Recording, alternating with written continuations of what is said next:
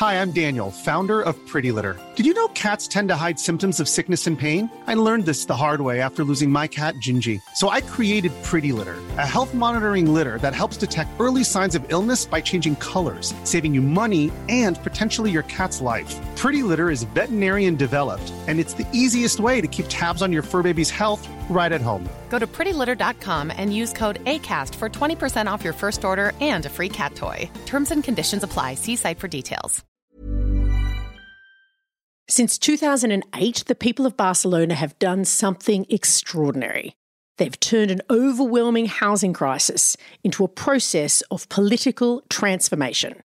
From the slow work of conversations to the marches and occupations of the indignados to the formation of a new political party, Barcelona has given rise to many different forms of people power. Today, Barcelona is still governed by the progressive mayor Ada Colau. But how did all this come to be? This story, recorded back in 2017, tells how the city turned crisis into opportunity and made a political vision possible. Let's go.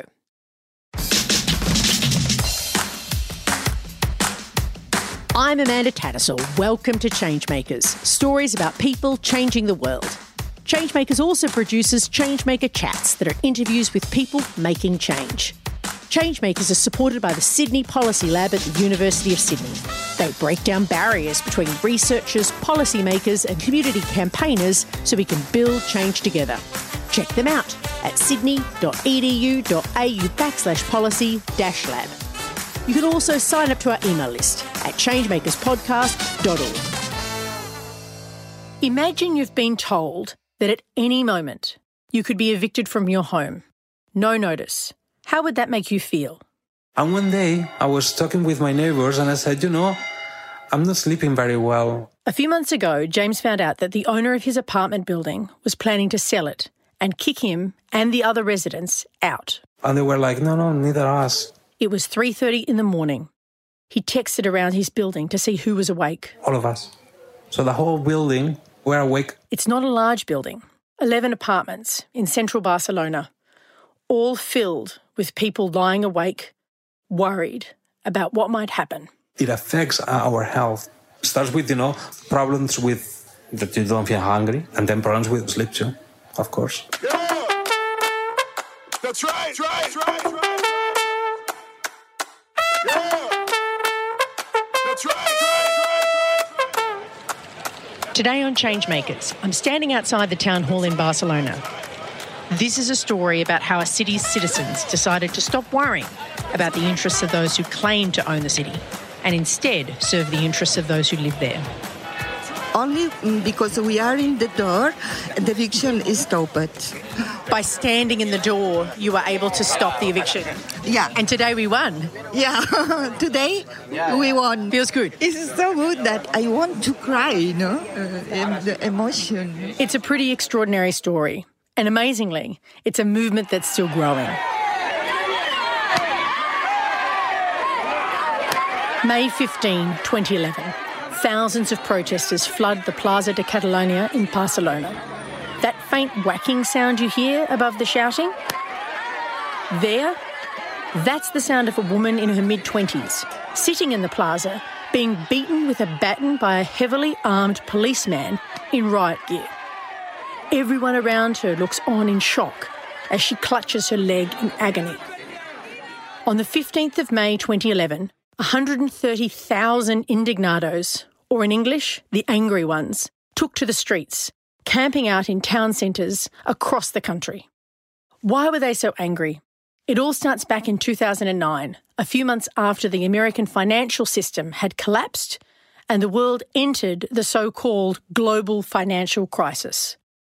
Spain's economy tanked, but instead of supporting the economy, the Spanish government, supported by the Spanish opposition, slashed its own spending, driving a pretty bad recession into a full-on economic depression. The government called it austerity, which sounds harmless enough, sensible even, but millions lost their jobs.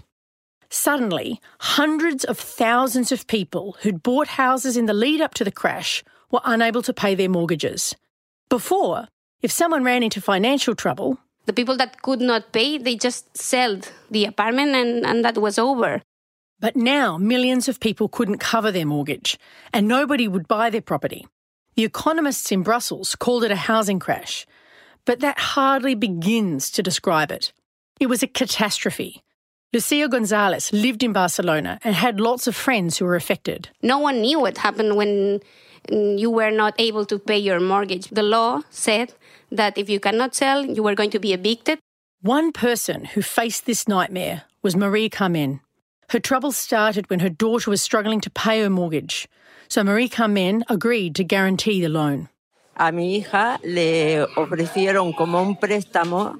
They offered my daughter a loan. That was a hoax. Nothing but a hoax. But we didn't know that. Within 6 months, struggling to pay, the banks came in and took her daughter's home. With nowhere to go, Marie Carmen let her daughter and grandkids stay at her house. Unfortunately, that wasn't the end. With Marie Carmen's guarantee, the banks started pursuing her house too. They announced their intention to evict Marie Carmen, her daughter, and her grandchildren. By 2010, there were hundreds of evictions like this occurring across Spain every day. Seeing this, Lucia and her friends decided to hold a meeting about the issue. They put up some posters around the city. 50 people turned up.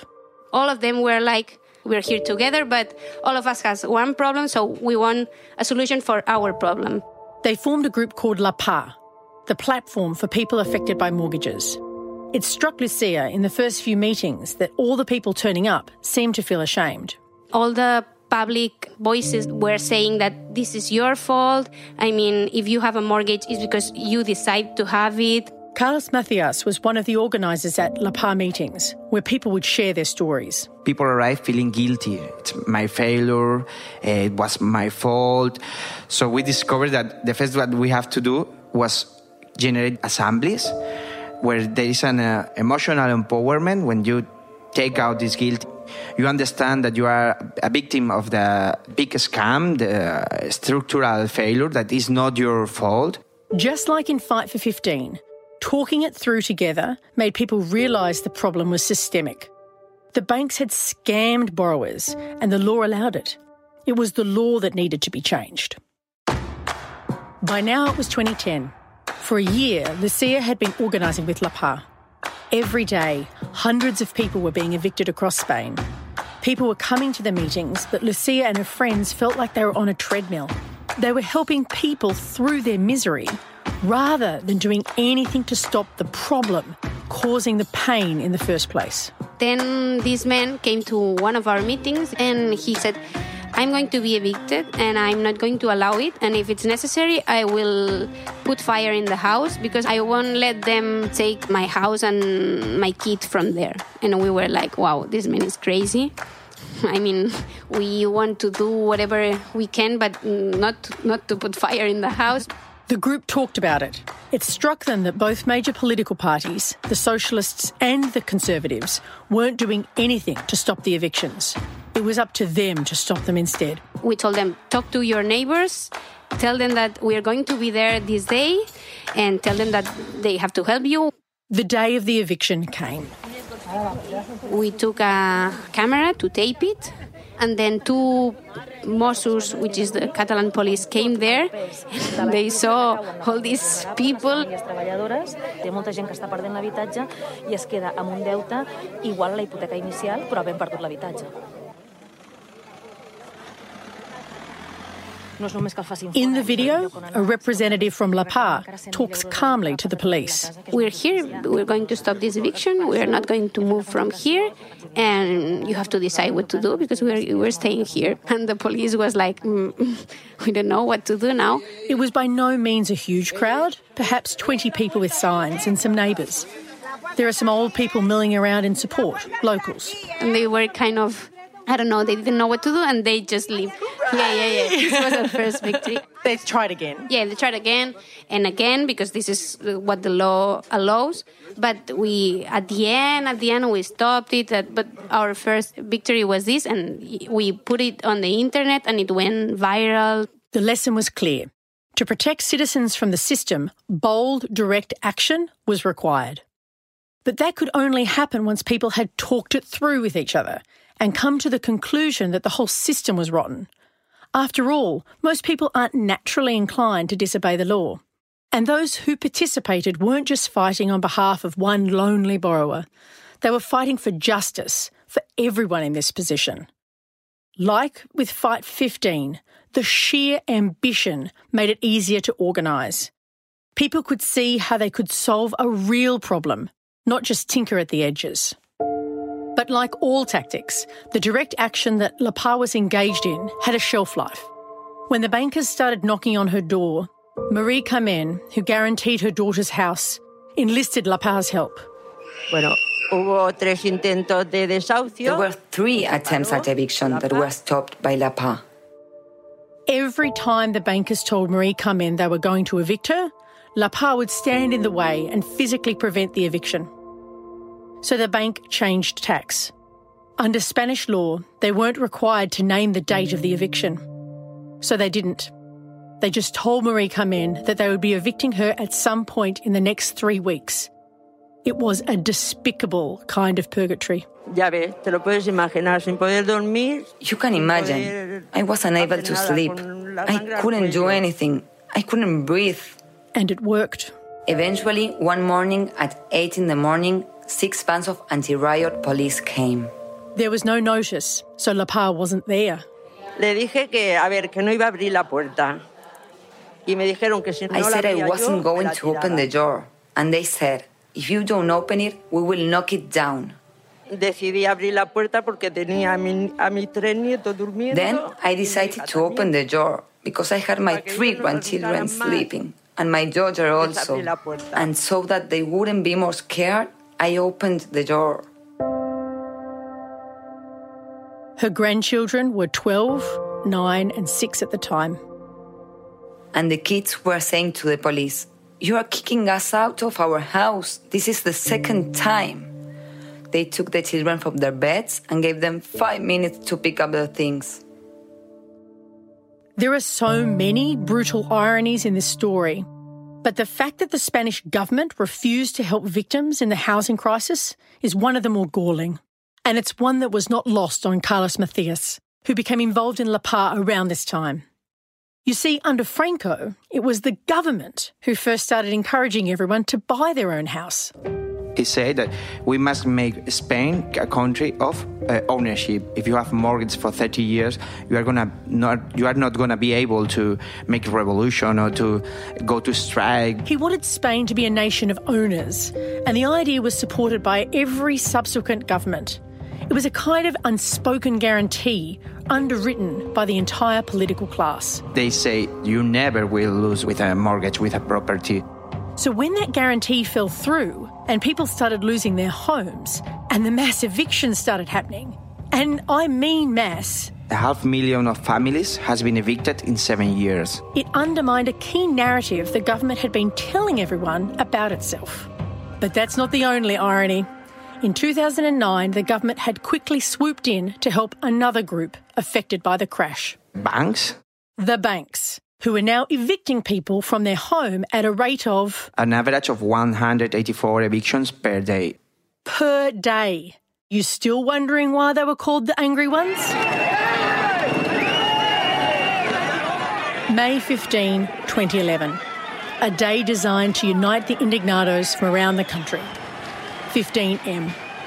Inspired by the Arab uprising, the idea was to fill plazas across Spain to protest against austerity policies that both sides of politics were supporting at upcoming elections.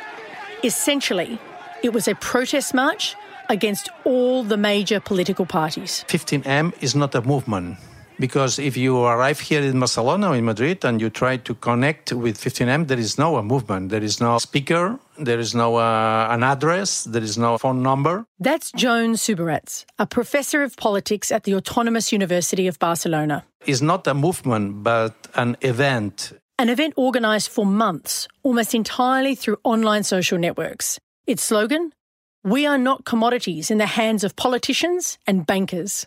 No political party, no trade union was involved in the process. There was no flags, no classical flags, no red flags, no Catalan flags, no flags. It was a complete rejection of the entire political class, from conservatives through to socialists. There was even talk of revolution. You need to go out and try to provoke a revolution or something. Those in power were seriously rattled, to the point where in Barcelona, the government, after 12 days of occupation, ordered the protesters be removed from the square by force. 350 police in riot gear, backed by 100 so-called urban guards.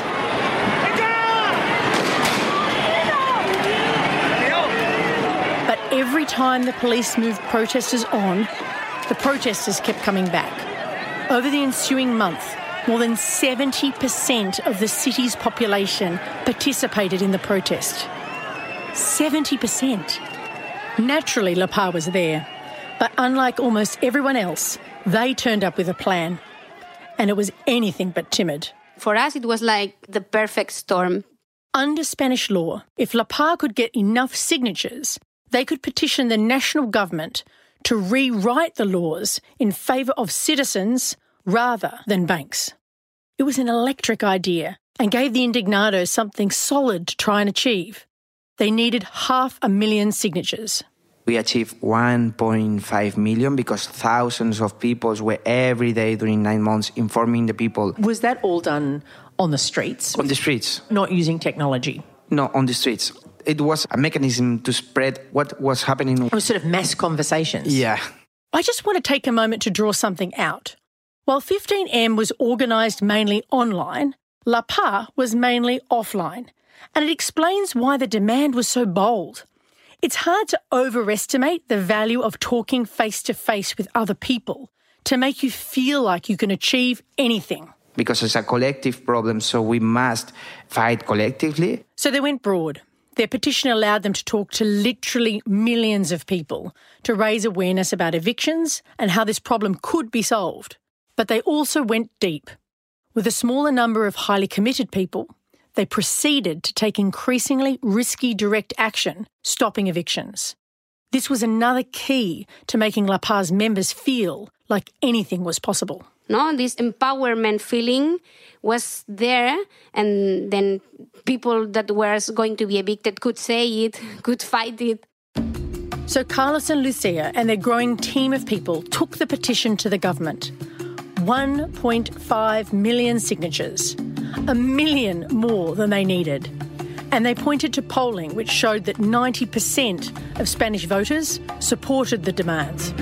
Then one of the most prominent leaders of La Paz, Lucia's good friend Ada Colau, was invited to address a parliamentary commission about their proposed changes to the law. It was really famous because it was in the Spanish channel Parliament at 8 o'clock, a Wednesday maybe. A man in a grey suit speaks before her. He tells the committee there's nothing wrong with the current system. He's a banker. Then the camera turns to Ada Colau. Pero este señor es un criminal. Y como tal deberían ustedes tratarle. No es un experto. Basically, she's saying, I'd prefer to just throw a shoe at him. But I won't, because we have to take this issue seriously. This banker is no expert. He is a criminal. Y a esta gente ustedes le siguen tratando de expertos. This went viral. In that moment, the opposition of the government was not the Socialist Party, was not another party, was La Paz on that moment. La Paz was the opposition, all right. But they weren't just the opposition party. They were in opposition to the entire political class. All the major parties opposed La Paz's proposal. Even the socialists. The government refused to debate it in Parliament.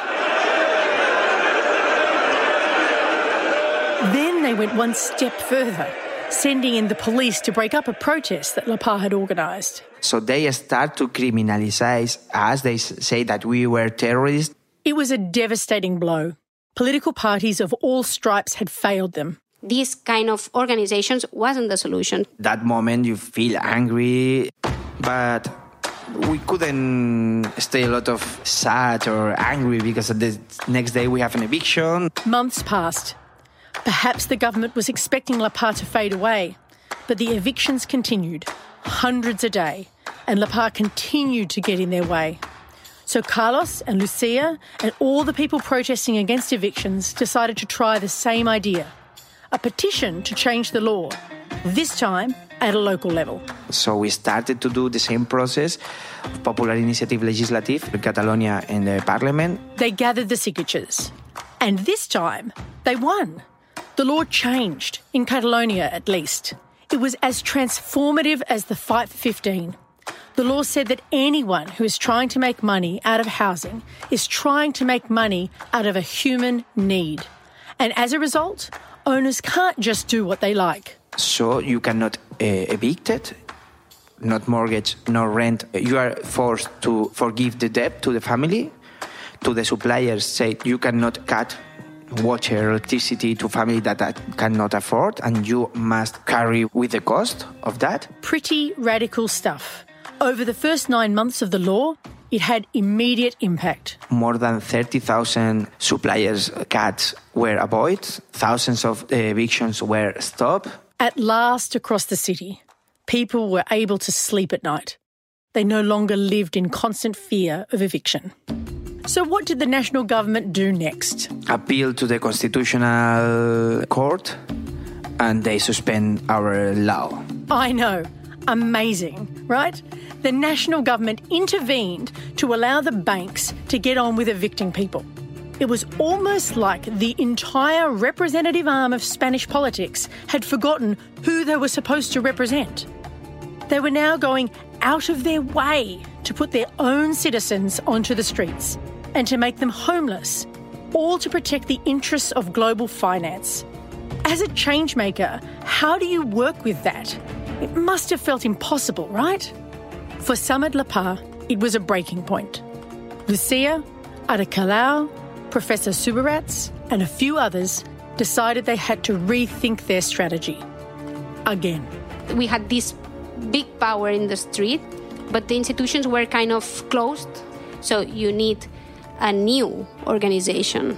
The street has to be empowered. And they started to think about the one institution that had let them down at every turn: political parties. I mean, I think Ada have had different offers before to involve in different political parties, but she always declined because she did believe that it was not the solution, no? Many in La Paz believed that joining a party wouldn't solve anything, and for good reason. This was not a good solution. They had long seen what happened when parties absorbed activists and turned them into sellouts. A person couldn't change anything in an old structure.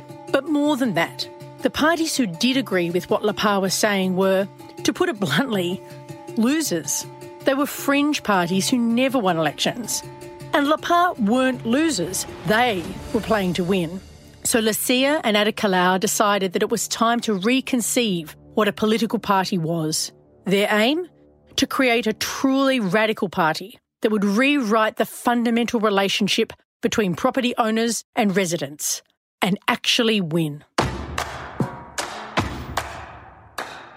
These people knew how to organise. They had friends on every street corner who'd been through evictions and won. And they knew the issues that people cared about because they'd been living them day and night for the past 6 years. Now they turned that organising capacity to the task of mobilising votes. Just 10 months after deciding to set up their own political party, running for the first time ever under the name Barcelona en Comú, Ada Colau won the mayoralty of Barcelona. It was a stunning repudiation of the political class. A longtime anti-eviction activist has just been elected mayor of Barcelona, becoming the city's first female mayor. Ada Colau has vowed to fine banks with empty homes on their books, stop evictions, expand public housing, set a minimum monthly wage, force utility companies to lower prices, and slash the mayoral salary. She's been arrested repeatedly for her protests. I spoke to Ada Colau last week. I began by asking her if she was surprised by her victory. Bueno, en realidad, en parte sí y en parte no. In reality, partly yes and partly no. It was a victory that was accomplished in a very short amount of time, but partly it was not surprising because there's a strong popular movement and a strong desire for change. Lucia was also elected to the national Spanish parliament. But remember, Lucia had always thought political parties swallow activists and turn them into sellouts. So what did she think now? You are there the whole day You eat there, you have the media there, and you have the meetings, and then the media meetings, and it's kind of disconnected. And if you just get into this, routine without changing it, you lost your connections with the world. To make sure they remained connected to the people who got them there, Ada Colau committed to a listening campaign. Every 2 weeks or something like this, she went on Fridays to one of the neighborhoods of the city with an open meeting, maybe 2, 3, 4 hours, where neighbors asking about what happened with this. And she's like, if I cannot do this, I'm lost. And that commitment seems to have paid off. In keeping with her roots, Colau started off her term by taking on the global financial capital, fining banks who refused to rent out vacant properties. It's an inspiring story, but not everyone at La Paz believes that a shift into party politics is a panacea. If there is not social movements, if there is not mobilization, you can have the best congressman or politician or mayor or whatever. Without mobilization, it's not going to be able to change. Carlos is underselling La Paz there. They don't just mobilise people, they organise them into small groups with deep connections to go out and stop evictions, regardless of what the law says. That's something that's very hard to do once you become a lawmaker. But the combination of Ada Colau's representative politics with the power of La Paz organising and mobilising, pushing behind it, keeping it honest, that's when anything becomes possible. Because if you want to change the thing, you only can do that if behind you there is people demanding these changes. Lucia and Ada Colau realised that without representation, all the organising and mobilising in the world wasn't enough. But conversely, Carlos believes that without people power behind them, representatives lose their way. And who knows, Carlos might have a point. La Paz argues that Barcelona needs 80,000 new public homes. As of October 2017, Ada Colau's efforts have stalled at just 3,000. Remember La Paz's petition that was supposed to change the law to prevent evictions? It remains off the table, struck down by Spain's highest court. But Carlos and his friends in La Paz, who decided to stay outside of party politics, remain undeterred. It sort of shows the tension, the difficulty. Like, you can win some stuff at a city level, but you can't win everything. No, not now, not today. But after we approve our Popular Initiative Legislative in Catalonia, 17 parliaments in the state, the regionals, has the PA knocking the door with our text saying, okay, you must do it here. At the end, you will have 17 regional parliaments that approve laws to protect the housing right. So you're organising locally to change things nationally. Yeah.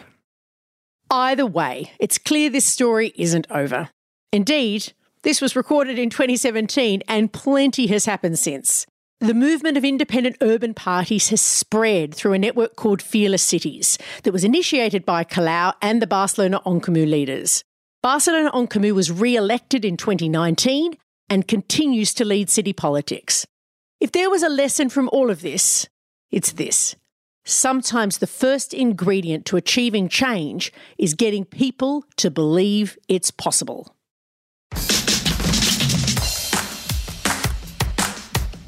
Changemakers is hosted by me, Amanda Tattersall. Remember to subscribe to this podcast to catch all of our episodes. This is Series 6, so there's plenty to be inspired by in our back catalogue. This episode was written by Charles Firth. Changemaker's digital producer is Lachlan Hodson. Our audio producer is Jules Wookera. Our series sponsor is the Sydney Policy Lab at the University of Sydney. They break down barriers between researchers, policymakers and community campaigners so we can build change together. Check them out at sydney.edu.au/policy-lab. Like us on Facebook at Changemakers Podcast and check out changemakerspodcast.org for transcripts and updates on all of our stories. And don't forget to take a look at our organising school if you want to take a deeper dive into the art of changemaking.